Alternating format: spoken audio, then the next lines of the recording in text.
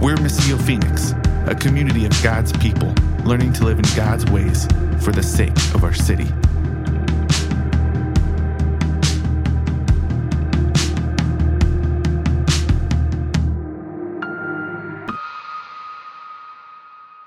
We're going to turn to our series now. We've been doing a series called Realignment. So next week, what we're starting is going through the story, looking at the smaller stories that make up the stories. So we talk a lot at Missio about like the true story of the Bible, the true story of the whole world from creation to restoration. But there's a lot of really, really good smaller stories that make that up in the Bible, right? And so we're going to spend 40 weeks diving in and looking at, okay, what happened here with Abraham when God called Abraham? Or what was like this crazy story in Judges? What was going on there? And we're going to look at those. So we're super excited about that, but we wanted to take the first part of this year to really help us kind of realign ourselves first around what this true story is. Right now, there are, a lot of us are trying to keep our eyes fixed on Jesus and on following after Christ, but there's a lot of competing stories, right? And it's like you got this way of being a Christian over here and this way of being a Christian over here, and we're just trying to say, hey, let's get our focus back on Jesus. Let's realign, if you will. If you've ever gone to an eye appointment and they're like flipping the lenses through and going like, hey, how's this? Is this better? Is that better? And you're trying to see the chart up there and the big E's all fuzzy, and then it starts to come into alignment because you can see clearly. We believe we will see more clearly when we're looking at Jesus and we're looking at his word. And then we can be realigned in what's true. And so we started that off the first week of this year by looking at who is this God who is the God of the whole story? Like before creation happened, there was a God who existed who made all things. Let's talk about that. And so we attempted to get to know that God a little bit better, and that's a constant ongoing thing. And then we spent another week saying, okay, here's a short summary of that story from creation to restoration. And let's answer some questions that we all have had kind of burning within us in 2020 in light of the story. Not in light of what the world's saying about it, right? And so this week, what I would love for us to do is really talk about, now, who are we in this story? Because the story is not about me, it's not about you, but we are part of it, right? We are small supporting characters in the story, and we each have a role. And a lot of times, we're trying to figure out what that is. God, what's my purpose in life, right? God, what's your call on me? God, what do you want me to do with my job or with my family, or what's next? And we're trying to figure out what that is. And a lot of times we're really striving hard to build an identity for ourselves. And what I hope and I pray that we would begin to see more and more, and we've talked about identities a lot with Missio, and so if you've been with us, our goal is to kind of like, hey, this is important. Let's continue to remind one another. If you're new with us, our goal is to say, listen, there's a God who created you, and he has everything to say about who you are in him. Your identity is fully wrapped up in him, who he's made you to be, who he's restoring you to be, and not in anything that you can accomplish on your own. So this is important. Diving into these smaller stories within the Bible and figuring out, like, what does that mean for us today? We have to know the foundations first before we can do that. So I got a short little video that we're going to play, and then we will read in Exodus chapter 3 this morning. If we're honest with ourselves, many of us seek to define our identity based off external factors. What I've accomplished in life, the experiences I've had, maybe my knowledge or education, or perhaps it's my status in this world and how I'm perceived by others. These may be true things about us, or that have happened to or around us, but they are not who we are. Some of these may be even good things, but eventually they will all let us down.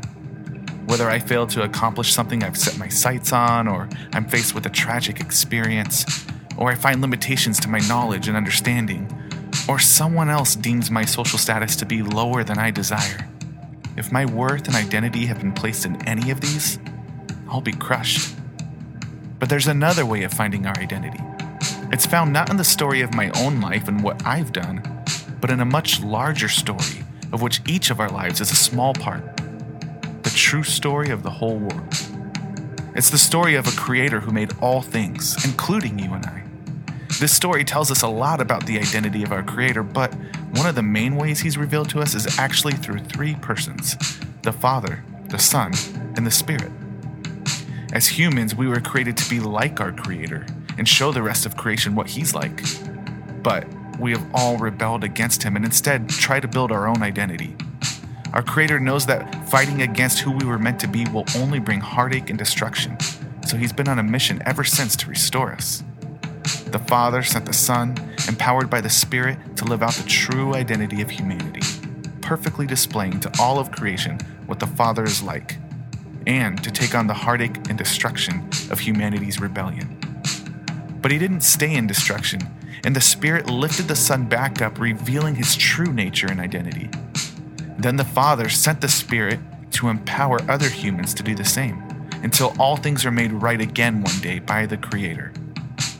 If you trust in the Son, you now have a renewed identity because of what he has done, not based on anything you've done. Because of the Father's love, we are made part of his family. Because of the Son who served us, we too are servants. And because of the Spirit sent to us, we are also sent as missionaries into the world to reflect to all of creation what our Creator is like. We no longer have to perform or fight for our identity or make a name for ourselves. Jesus has done all the work for us. But now, because of who we are in Christ, we can live out that identity in the power of the Spirit to the glory of the Father. It's not your doing that defines your being. It's your already being in Jesus that defines what you do. Now, I should have had someone else narrate that because it's awkward playing a video with my own voice and then you got to hear me talk some more. But thanks, Uriah, for making the track behind that, the music on there. Did a great job. So our hope is to see that we don't have to prove ourselves by the things we do in order to earn an identity for ourselves. And that's the reality of the world that we live in, that everybody is trying to make a name for themselves, trying to blow up and be an Instagram or a YouTube sensation, trying to get their own parents' approval, right? Trying to get people to notice something about them and trying to do good at their jobs and say, if I can be a good teacher or if I can be a good nurse or if I can just do this or accomplish that, then I'll be somebody. And maybe you wouldn't say those words out loud, right? But functionally, that's how all of us, if we're honest with ourselves, live from time to time. But we have a different story. We have a story that tells us there's a God who created us, and he has already defined who you are. So turn with me to Exodus 3. And something we need to know as we're looking at Exodus chapter 3 right now is this, that Genesis hadn't been written yet during the time that they were living this. In a sense, Exodus came first, at least in real time, in real life, right? And so the people were living this reality where they were enslaved to the most powerful nation in the world, Egypt. And then this random dude, Moses, says, hey, God said, we're getting out of here. He goes to the Pharaoh and says, my God says, let my people go. And he's like, who are you? And who's your God? And yet, through a series of amazing, spectacular, miraculous events, God saves his people out of slavery from Egypt, out of the most powerful hands in the nation. He brings them safely to a new home, and he says, now I want to tell you who you are. Now I want to tell you how to live. And Moses then started writing down what we call the Pentateuch, or the first 5 books of the Bible. He then starts writing down, listen, you need to know about this God who just saved you. You need to know that he's the God who created all things in the very beginning, right?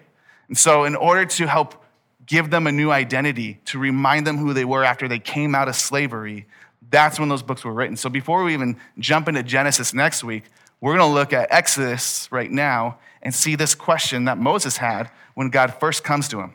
He first comes to him at this burning bush moment, and he's like, hey, Moses, I want you to go set my people free.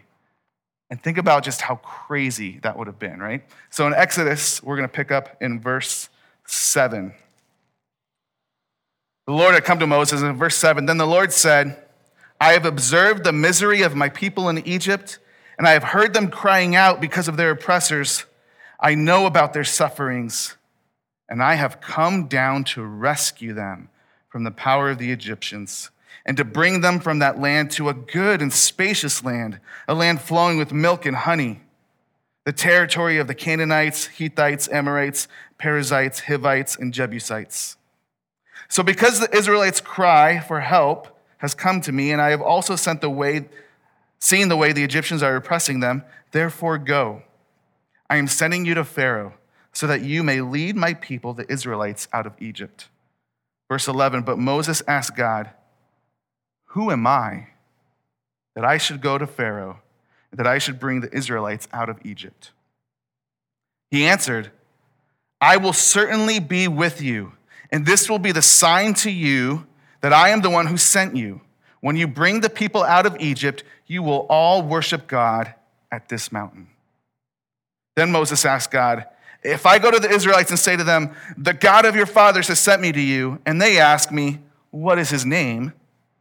What should I tell them? God replied to Moses, I am who I am. This is what you are to say to the Israelites.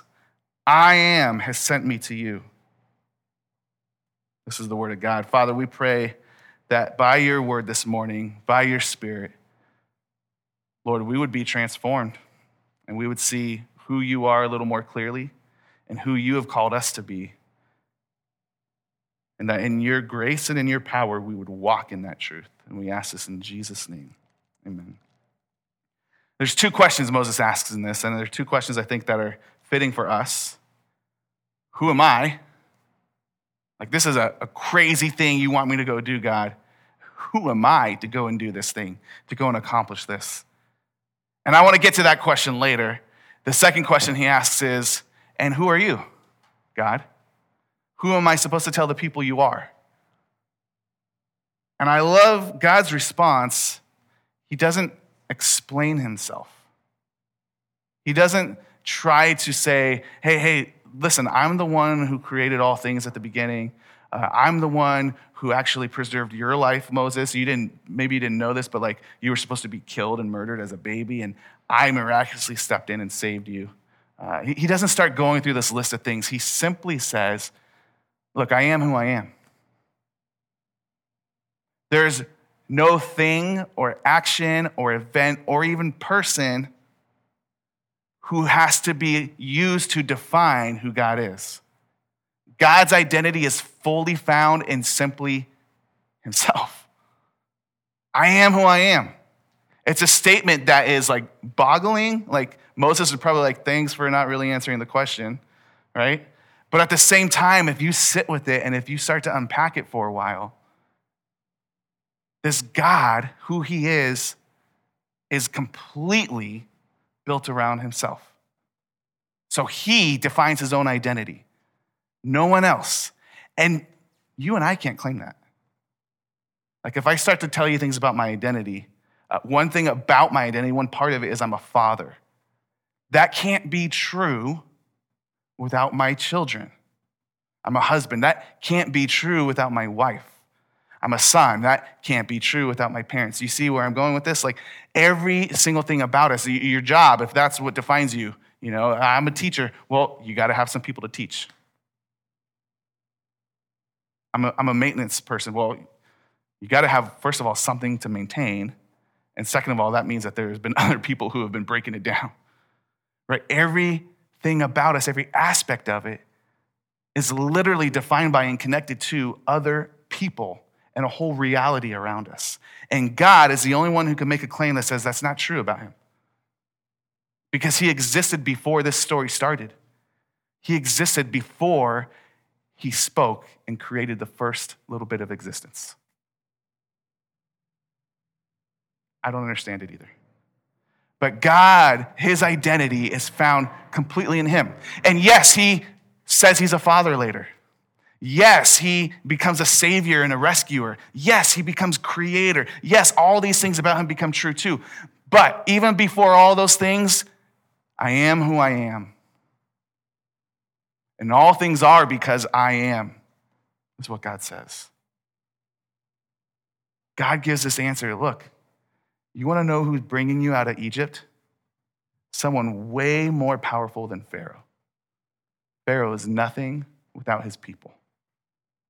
You want to know who's bringing you out of Egypt? Someone way more powerful than the Egyptian gods.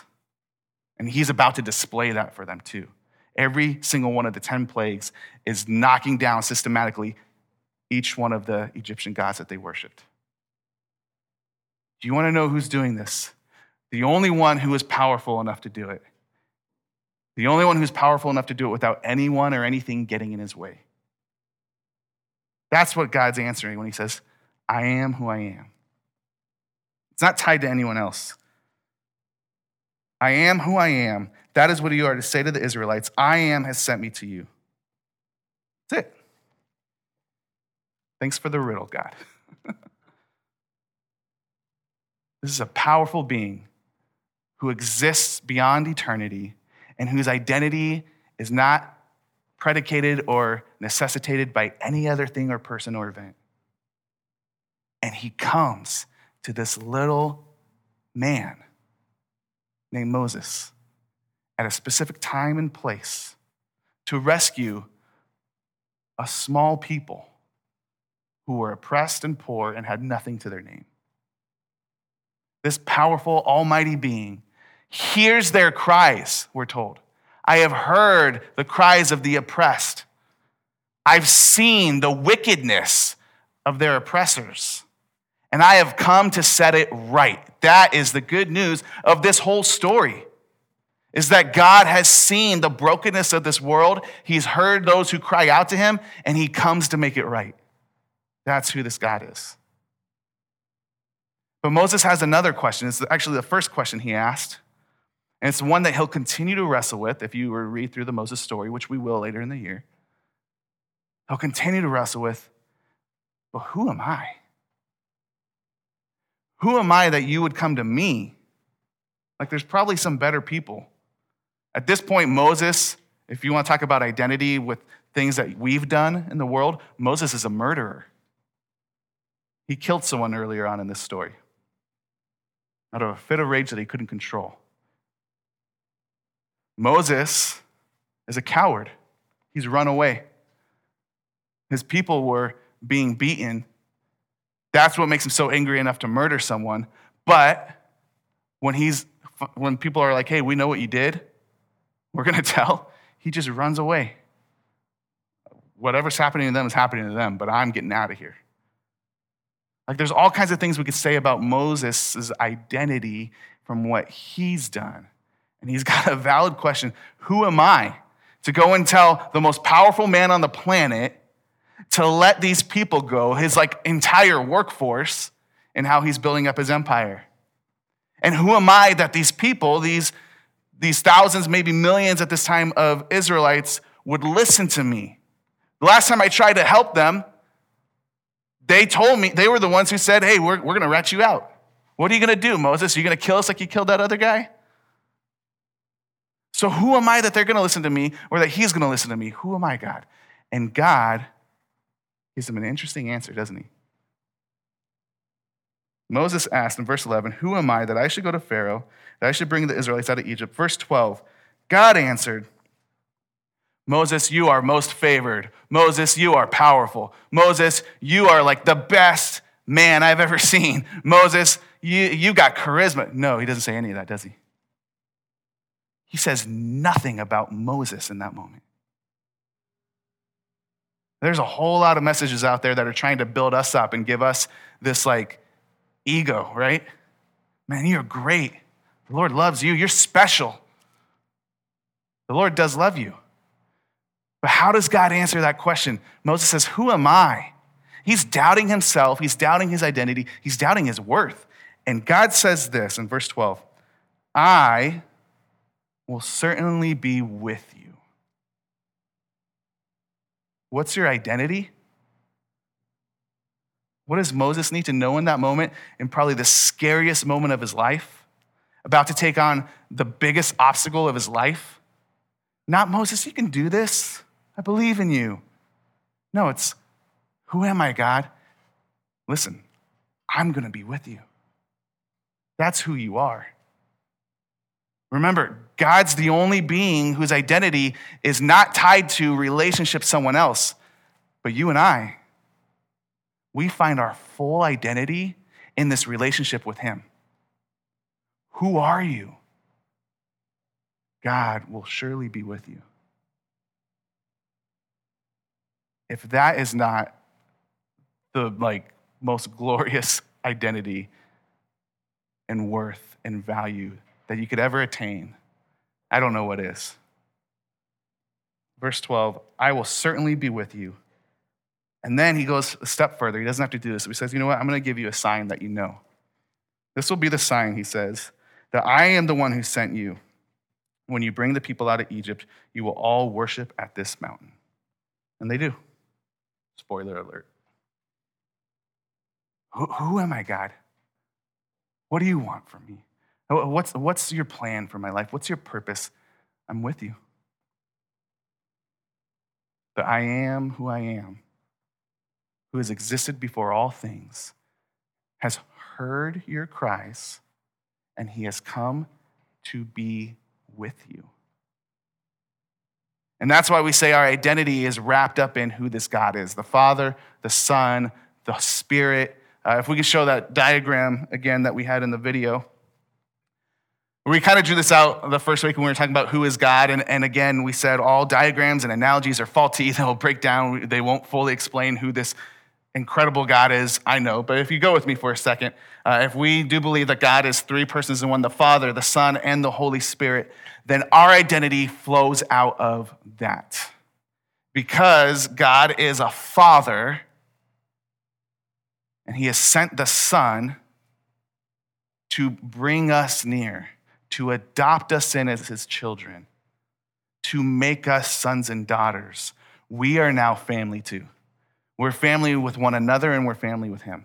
Our identity is no doubt tied to relationship. We have brothers and sisters who we had nothing to do with before, nothing in common with outside of this, except that Jesus has saved us. Jesus has seen us, he has heard our cries, and he has come to rescue us. And now we can sit in this room, people from all kinds of different backgrounds, and we can be a community. We can love one another. We can carry each other's burdens. We can be available to one another in their times of need. We can rejoice with one another and laugh with one another and celebrate with one another and cry with one another and be present with one another. And even in our disagreements and in the things that we don't have in common, we can go, yes, but we have a deeper unity. We have a deeper unity in the God who formed us and the God who saved us and the God who has brought us together. And so we will always say here at Missio that we are family. Now, listen, I'm a dad because I have 3 sons. That doesn't mean I'm always a good dad, right? And they'll tell you. I'm just not. My identity, I'm still a dad. So we're family. Sometimes we're not very good at it. Let's just be real, right? I'm included in that statement, you guys. Probably the worst of it. But by God's grace, we will continue to grow into becoming more and more like the thing we already are. You already are family. You already are a son or a daughter of God because of what he's done, not because of what you've done. But we all need some help learning how to live like that's true. Does that make sense? Because, if we can go back to that real quick, sorry. Because God is also Son, he is the King of all creation, Jesus, who served the world to the point of giving up his own life.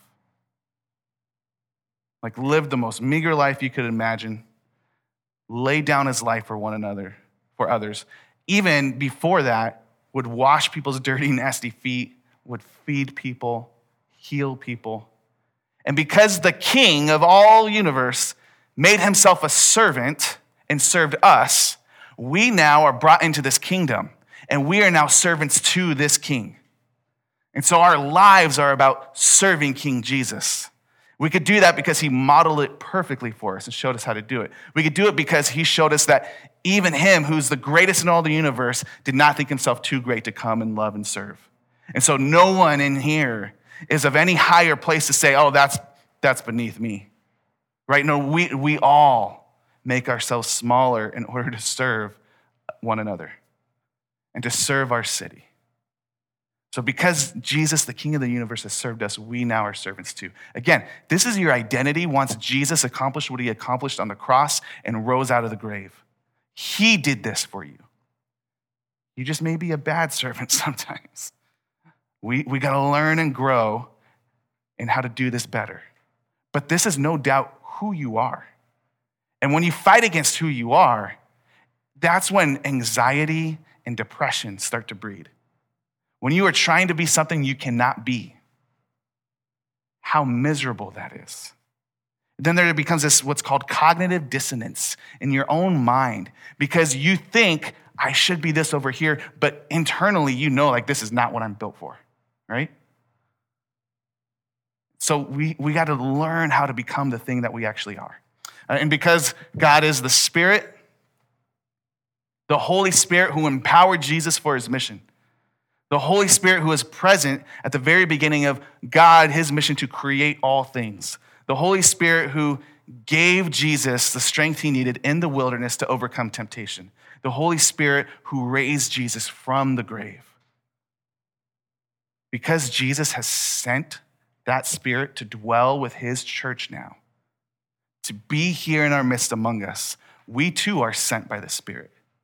The Bible doesn't actually use this word missionaries. It's a word that came later, but it absolutely says we are sent ones. Another word that it does use in Corinthians is that we are ambassadors. That means you are sent as a representative. But we're not just sent on our own, we're sent with the power of the Spirit. The same God who told Moses way back when, who are you? I'm with you. Jesus said, right before he ascended to be with his Father, and I will be with you always to the ends of the age. Why? Because my Spirit is coming to be in your midst. And so because God is a missionary God who's always been on a mission to restore all things, and his Spirit resides here with us in our midst, we're also missionaries. And so this is why we say that phrase, we're a community of God's people. That's that family piece. God has made us his community. Learning to live in God's ways for the sake of Phoenix. That's hitting all those areas that we're family, we're servants. In the middle of that diagram, you saw disciples. That means we're learning to be more like Jesus. We're learning how to live out these identities better, right? So we're learning to live in God's ways for the sake of others, not for ourselves. For the sake of one another and for the sake of our city that God has planted us in. This is what we are praying we would become more and more realigned to this year, and that we would live that identity out better and better each day. That we would do all things, not just our budget, but our conversations with each other, the way that we spend our time, even the vacations you decide to go on, the way that we interact in our job, the way that we treat our neighbors, that all these things would be done in light of an identity of who we are. Not trying to earn an identity for ourselves, but because that identity is already given to us through the accomplishment of Jesus, we now are free to live it out. That we are a family of servant missionaries learning to become more like Jesus. Or again, a community of God's people learning to live in God's ways for the sake of Phoenix. There's some grace in that word learning, right? We're not perfect. We won't be until Jesus returns. And he finally and fully restores all things for his kingdom. But by God's grace, by his Spirit, by his power, we are learning and becoming more and more like Jesus each day. Amen? I pray that that's true for us. I pray it's true for myself. And I hope I invite you to join with me in praying that it's true for you and your household this year as well. This is only accomplished because of Jesus. When Jesus came and he was baptized by John, the Spirit hovers over him and the Father's voice says, "This is my Son, who I love and I'm well pleased with. And Jesus said, I'm giving you that same spirit. And the closest followers to Jesus who actually saw him and talked with him, who wrote stuff down for us to read thousands of years later, they would constantly say phrases like this. If you trust in Jesus, you are clothed in Jesus. You are wrapped in Jesus. You are immersed in, baptized in Jesus. Which means now when the Father looks at you, he doesn't see, Moses, you were a murderer. Moses, you were a coward. He doesn't see, Chris, you were a liar. Chris, you are selfish. Instead, he looks, he sees you're clothed in Christ, and he says, this is my son or my daughter who I love and I'm very pleased with. That's your identity. If you're in Jesus. If you're wearing other clothes this morning, that's not true of you, but let me tell you, that can be true of you. And I believe it's the reason you're sitting here today or you're online today. Because God is calling people into this family. He's got the doors open. He's got a seat at the table. And he's welcoming more and more children in to be adopted into his family. And this is a good dad who loves his children perfectly. So I invite you to explore that. Come and meet him. Pray with me. God, we thank you that we have been given a new identity in Jesus and empowered by your Spirit to live it out for the glory of the Father. And we know, God, that we do not do that perfectly, but we know the perfect one who is with us in the midst of it. And so when we do start to question our identity, when we do start to doubt ourselves, when the enemy wants to attack who we are, may we hear the words you spoke to Moses, the Lord is with us. That's who we are. And God, may that be more than enough. We thank you, Jesus, Emmanuel, for fully being God with us. And we thank you that you will return again one day to forever be present with us. Until then, we thank you, your Spirit is still here. Help us to live more in that story, to fix our eyes more wholly fixed on you. We ask this in Jesus' name. Amen.